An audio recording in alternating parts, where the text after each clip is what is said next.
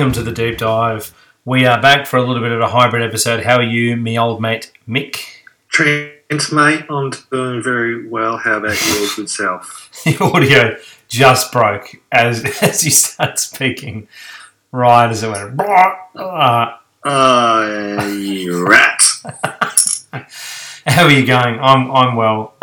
We'll do a bit of a hybrid episode for a few reasons. Firstly, that it was a very short round. Secondly, there's not a stack to talk about. And thirdly, also that we're in the second half of the year now, so teams that are out of contention, we're really not going to talk about much. Yeah, the shit teams. Shit teams keep getting shitter, and the good teams just keep blowing them out of the park. That's the thing, I think. Well, when you're tipping 8 and 9 every week, it's not, really starts to, make a bit of a mockery of this whole notion of the competition being extremely close. It's obviously not close. In fact, it's as we've been speaking about this year particularly, there's quite a chasm between the top teams and the mid-tier, and then even more to the bottom. But so we'll go into a couple of games from round 14, but I think the bulk of we'll obviously talk about round 15, of course, and then any other things that are on the agenda, and we'll kind of run it like that for the rest of the year, I reckon, because we're just going to keep backing over. How many times can you say North lost again? It's the 24th loss out of 25. How many times can we back the truck over St Kilda, Carlton, Gold Coast? I know it's fun, but sometimes it's a bit of overkill. I started reading, last week we did the tweets from the St Kilda thing. I started reading the Carlton ones from the match, the loss just gone, and I was thinking of reading them for this one. But they weren't even funny. It was just depressing, and I was like, I can't even be bothered. So I think, stuff like that. I mean, it's hard because, I know listeners want to hear us talk about each team, but it's the same deficiencies every week. Like, just let's pick one of the episodes. It's the same. We're not going to be reiterating. So just play it back each week. Like, do you know what I mean? Like, it's going to be the same comments each time. Like, there might be one other small hole, but what do we gain by backing over that as well? So, anyway, we'll get into a bit of round 14, but certainly a chunk of 15. Massive thanks to our sponsor, Hopstone. Hopstone is a craft beer delivery service. Please check them out at hopstone.com.au. Actually, I opened one of the new packs today, and every beer in the pack of 10 cans I had never heard of. I don't think there was anything in there I'd heard of, which was very, very, very impressive. So, because I work around that kind of area and see a lot of craft beer around, and I had never seen any of them. They were all from other places, which is great. So that's the great thing about Hopstone. You get access to craft beer from around the country and other states and territories that you wouldn't necessarily see, that might not have a rep here and aren't necessarily getting it out into the market here. And it's a great way to drink delicious fresh craft beer. And you can use the promo code AFL Deep Dive to get $25 off your first pack. Sorry. Yeah, and then I've been meaning to say it for the last couple of weeks. They also have begun to do a very good selection of collabs with some of the breweries. Yeah, that's true. So some of the exclusive only stuff that you can get on the side of your monthly subscription, if that's what you want to do. So they kept you up to date with anything like that that's coming out, and occasionally they slip one into your pack, which is nice to see. They slip it. In. They slip it in. Yeah. that sounds foul. Dirty, it's a bit foul, no. hopstone.com.au. And then, so round 14. So really, obviously, the main game of the round was the Friday night. Really sort of pitiful round, let's be honest, and no Thursday game. It's one of those rounds where, like, you could see nothing of the round, pretty much, and then if you were like a liar, like working in an office, and you could look at the fixture and be like, hang on, I just need to know what's going on for the water cooler, and then end up in the mess room or whatever. And they're like, gee, did you see how shit ass this team was? And you'd be like, they're dog shit. Yeah, how bad was that? Like, you only really need to look at the fixture and be like, I know exactly what happened with this entire round. It wasn't the most insightful round of football, but the Friday night was really good. Yeah, I was gonna say, it pretty much went to the script as is. Like, as you said, definitely nothing new to come out of this, so to speak. But I totally agree. Friday night was a very, very good game, entertaining. Pretty much from the get-go, I thought we were in for maybe a stalemate. after the first quarter was pretty like a prize boxing match. Two teams just trying to feel each other out, and then it started to open up in the second quarter, and the second half was just two top flight teams going at one another. No, it's really good. Yeah, I heard a few people saying that the first quarter and bits of the first half weren't like that higher standard, but I think the game had everything. It was a weird game. I heard Gary Lyon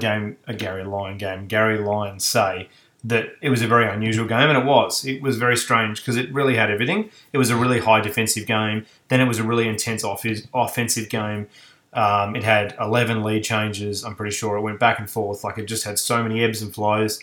It went from periods where Dogs had complete control, then periods of scrap, and then periods of real back-to-back offensive skill sets from both teams, and then Geelong would have serious control. So yeah, like, it was a really impressive game. I'm not sure about the crowd in that it was obviously a small crowd because of the restrictions in Victoria, but it was pretty absurd putting them all together in the one spot. I mean, if you're going to do it, at least separate them, not put them on top of each other. That was very strange. But anyway, that's the world we live in. But I think, interesting tactics early. I thought the Dogs crowded deep 50 and were forcing Geelong to enter from a long way out. They were really good at like crushing, because the Cats do like to work on chain offense. Similar a little bit to what Essendon do. I think there was some great chain play through the Essendon game against Hawthorn where there'd be 7 or 8 players involved in a goal. They've obviously got so many options, so Geelong like to keep moving the ball, and they really defensively locked that section of the ground up and low forward 50, so that there was really the need to go a lot further out. So there was some interesting tactics early on. They just kept encouraging that congestion deep. It's interesting at the Geelong ground, obviously, like, wings are almost non-existent because it's so skinny. So they kind of had to create those situations deep. It's funny, like, I was watching it, like, normally a lot of that congestion would happen on the wing or out wide. Like, they would create a lot of, stop-start and struggle like that early on, whereas they were really having to do that deep, which was interesting. But look, great game. So many ebbs and flows. I mean, even like culturally, the Cats look so good. Like, I think I noticed in the game was they were really celebrating each other's goals, which I think is really important, and backing each other. And but look, there was great elements of both teams. The Dogs, it sucks for them they lost because obviously with Melbourne losing, they would have been top of the ladder. Not that with the way the AFL works, finishing first doesn't make who cares, but. It shouldn't work like that, but that's the truth. But I think, look, they were so close, and they had the right idea. Like, it was the best that I've seen them play. One of the better games that I've seen them play this year, and yet they didn't win. They took the intercept as well away from Geelong for large sections of the game, and it's a key way to try to beat Geelong is to keep the ball low and try and take those intercepts out. What was your other takeaways? Like, I loved it. It was a great game from start to finish. Yeah, I mean, it pinpoints why Geelong got the massive advantage of playing down there is what you were hinting and pointing out. There's no wing there, and the players have openly said, look, we love playing down here because teams often will kick out on the full. So we'll get all these free possessions because they're constantly getting the ball in a pretty dangerous spot when they're trying to come out of defence. And Jack Henry, is he just a mini Scarlett in the making? His ability to read the play, chop off incoming kicks into their forward tray. I thought him and Tom Stewart were just phenomenal in that defensive part of the ground for Geelong. And you can really see that team cohesion. Cohesion is the word I was looking for there within Geelong at the moment, and same with the Dogs. These two teams, I think, can definitely be the last two teams standing at the end of the year. They're playing some really, really good football, very balanced. Both teams obviously were missing some key players. Obviously, Duncan went down pretty early in this game, Steph Martin was a late withdrawal. So, I mean, if they go full strength against each other, I mean, it only lifts the ceiling on what was a really, really good game on Friday night. I guess the added bonus for the Cats is they've got someone in Patrick Dangerfield who's still got to get match fitness, and he played pretty good on the weekend. So if he's going to just get better, then wowee. But as we say, like, the only thing Danger really needs to do between games is kick ball in front of goal. That's all he needs to improve. Stewart, I think, had probably his best game, or certainly one of. He's a very consistent player. It's sort of hard, obviously, to rank game by game, but he was very, very, very good, obviously. Yeah, I mean, it's funny. Like, the Cats are obviously so deep, and the end of the game was obviously very impressive. And that stat of Rowan, you know, only with Barry Hall being only two players to have kicked a winning goal after the siren. But, I mean, yeah, the Dogs will be ruining that last set of play quite a bit. Little things like English wasn't quite as damaging as he's been this year. Very small things like that, just a tiny bit off. But they were very, very good. I thought Smith was excellent. Yeah, Bont, probably not quite as damaging as well. He was still very good. He had his moments. Yes, I say when they needed him to step up, he stepped up. Libba was brilliant as well. Oh, he was incredible. Yeah, and it's interesting because, like, previously, like, Libba's had an incredible year, and the very few... Well, when Melbourne beat the Dogs, Harms tagged Libba out of the game, and that was an obviously big element to why they won that game. So it's interesting that Geelong elected to not do that, given they've got a couple of taggers, really, and then they went with, let's just see what happens, or I don't know, it worked. I mean, he didn't hurt them as much, but I don't know. It's interesting. I expected them to tag him, given it worked with Melbourne and Harms, but Harms is probably a better tagger than any of the Cats taggers, so at least maybe, you know, Goodwin probably didn't really, not necessarily not have a choice, but it's like, well, that's such an obvious play, it's a bit hard to not go that route. I guess Chris Scott really trusted his captain, Joel Selwood, to just run with Libba, and yes, Libba was influential at the stoppages, but that's where it kind of stopped. He had a few moments around the ground where obviously he kicked a goal and things like that, but I think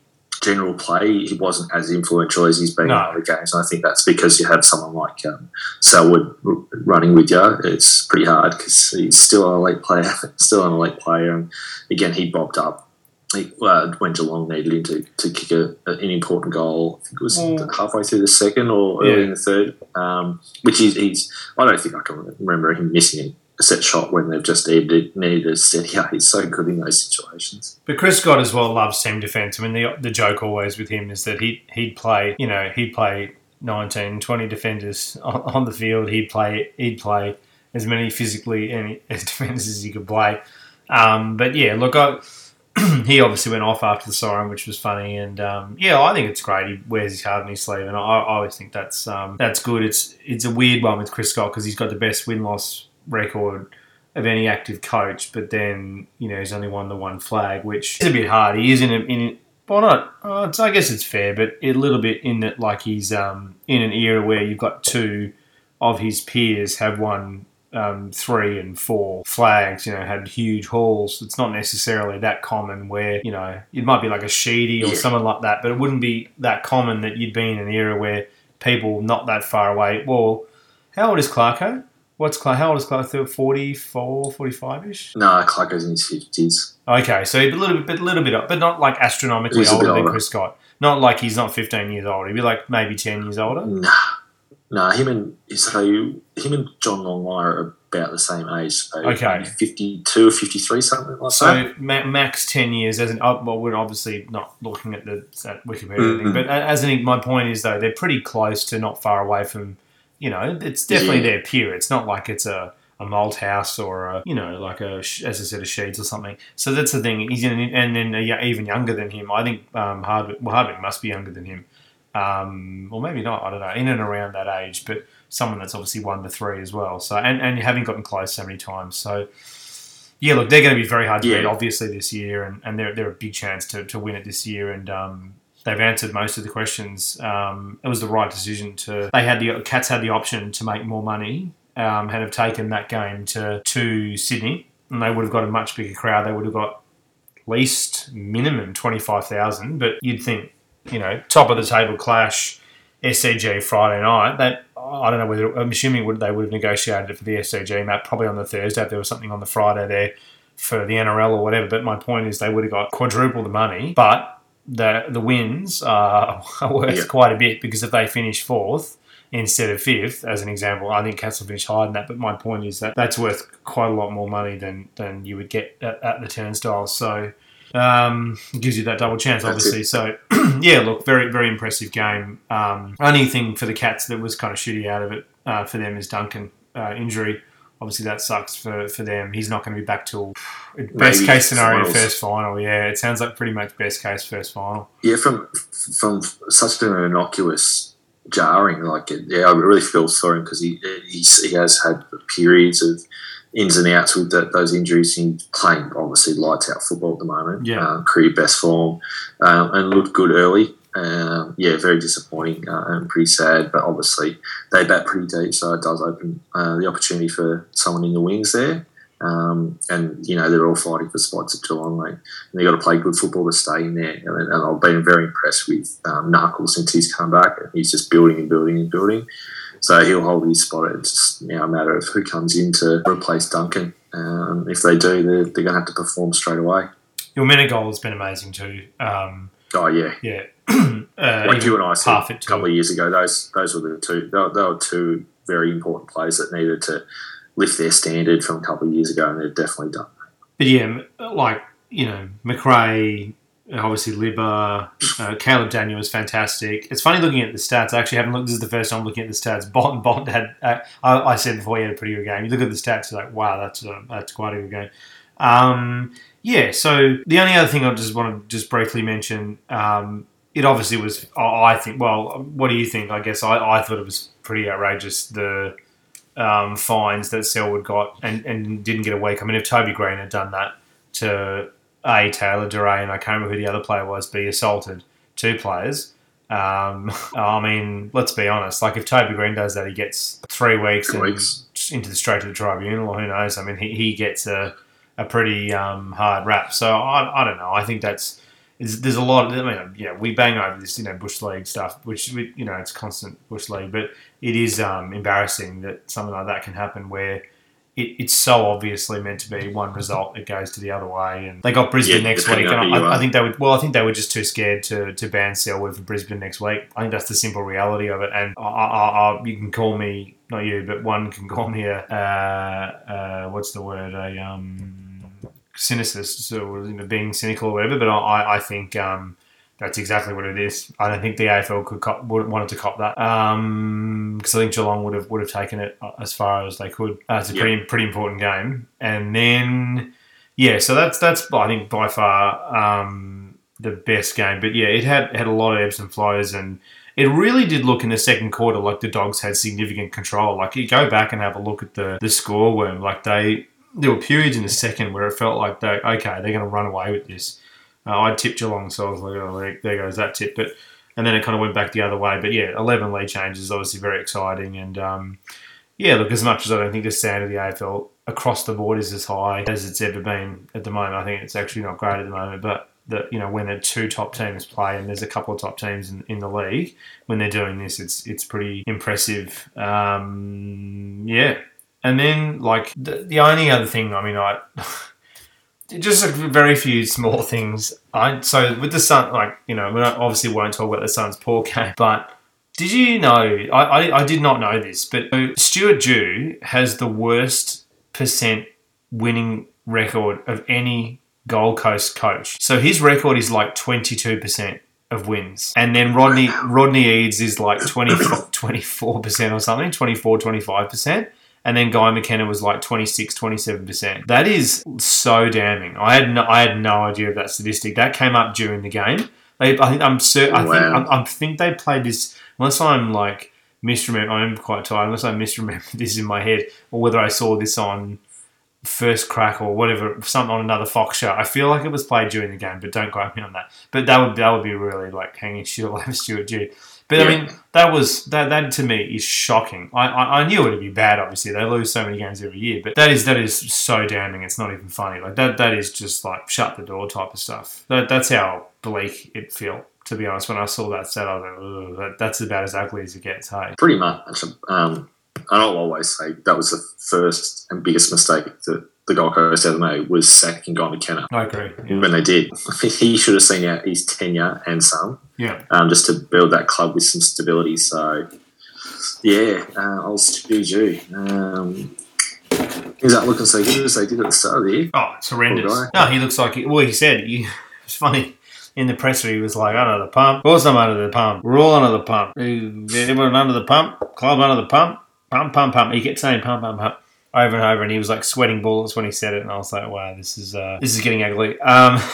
Yeah, he probably saw Nathan Buckley walk through the club rooms. Well, I wanted to mention that. I was going to say, I mean, the simple someone asked me, do you think, Stuart, on the social media and stuff, a few people asked us, do you think Stuart is going to lose his job? And I was like, I don't know, obviously, but the simple reality is, if Nathan Buckley will go there, which we had this, if you want to hear that long Nathan Buckley conversation, it's in last week's episode in the review. But if Nathan Buckley is available, he's screwed. Like, that's the simple reality of it. If he's available, Stuart Dew will be with Ben Simmons at the Shanghai Sharks next year. Like, he's not going to be, he will not be coaching the Gold Coast Suns. So, And Tony Cochrane, obviously, very embarrassing as well, like making all those sledges against Tassie over the last week or two, and then Tassie gets a full crowd, 15,000 people who actually give a shit. You know, Essendon hadn't been there for 30 years or whatever, and they had looked like Windy Hill, like it was a full crowd, and certainly did. They were really into the game, and I mean, it just shows like how embarrassing. Well, two things: it shows how embarrassing Tony Cochrane is, but also it shows the error I think that the AFL made. I think a Tassie team made more sense than a Gold Coast team. I don't think they thought outside the box. I think they were naive to think that they wouldn't be able to get a national sponsor for a Tasmanian team. I think that was obviously going to happen, and a lot of the TV rights deals would work. And there's ways to make I think there's easier ways to make a Tassie team work over Gold Coast, but I don't know, maybe we're too far down the hole now. But the problem as well is, someone brought this up during the week, that Gillon McLachlan's, one of his babies is the Gold Coast team, so long as he's in charge, I reckon they're going to keep shoveling money at it. But yeah, maybe that'll end at some point. But yeah, that was obviously pretty embarrassing. But also the other thing too, just quickly on that as well, is very embarrassing for North Melbourne too, who had like 5 people at the last game. It doesn't look at this game it doesn't against the Lions. So I know against a Queensland team, but to be fair, there's like 6 people there, so it's obvious. Yeah. It's obvious Taswegians have no interest in North Melbourne. So, and North Melbourne people don't really give a shit about North Melbourne. So no, they didn't turn up for their own games. And just quietly on the 2 victors, they were both asleep against these teams, and clearly that's the gap. Neither of them were very convincing in Brisbane or Port Adelaide. Oh. But if I was Port Adelaide, mate, they should have. There should be a 1 in front of that 8, as far as I'm concerned. They should have really, really drawn blood in this game just to show the rest of the football world that they do mean business. In the meantime, one of their best players is down with injury to Robbie Gray. So, yes, they got the win, but 50 points against arguably the 3rd worst team in the comp at the moment. I think Gold Coast probably should have done better. That was the worst I've seen them play this year. That was so bad. They were defenceless, they were embarrassing, they were limp, and I think Port, I agree. I did think that, but I do wonder whether it's like, round 14, just got to get through the games at this point. It's a long season, after a shorter off season. We're in pretty unusual times. Obviously last year was a pretty exhausting year, so Port play till right to the prelim as well, so I do wonder whether that's a bit of it, but anyway. I don't disagree. I can see that argument as well. And then obviously the North Brisbane game, there's not much to talk about that. I mean, Brisbane sort of fell asleep. Brisbane played 1 quarter. Yeah, they fell asleep at the wheel halfway through, but then we're like, hang on, we better get this done. The Giants, Carlton, I mean, yeah, look, I thought, I actually liked watching this in that, like, I thought it was the best thing was it had the best element of a Giants game in that it was the full Toby Green experience in that you got him assaulting people, you got him being kind to people, You got him kicking a torpedo after the siren. You got him you got him kicking, like, taking ridiculous marks, like amazing field kicks, shots out in the full. It had everything. It was the full Toby Green experience, and it was great. I loved it. It was great to watch, and he is the player that the Collingwood dorks think De Goey is. Like, he is so far that player. He was great. But yeah, look, they're faster, fitter, and very embarrassing. Carlton, Cripps. What an incredible drop off! Like, he looks 1/10 of the player that he was. He looks, and even if he's injured, then why do they keep playing him?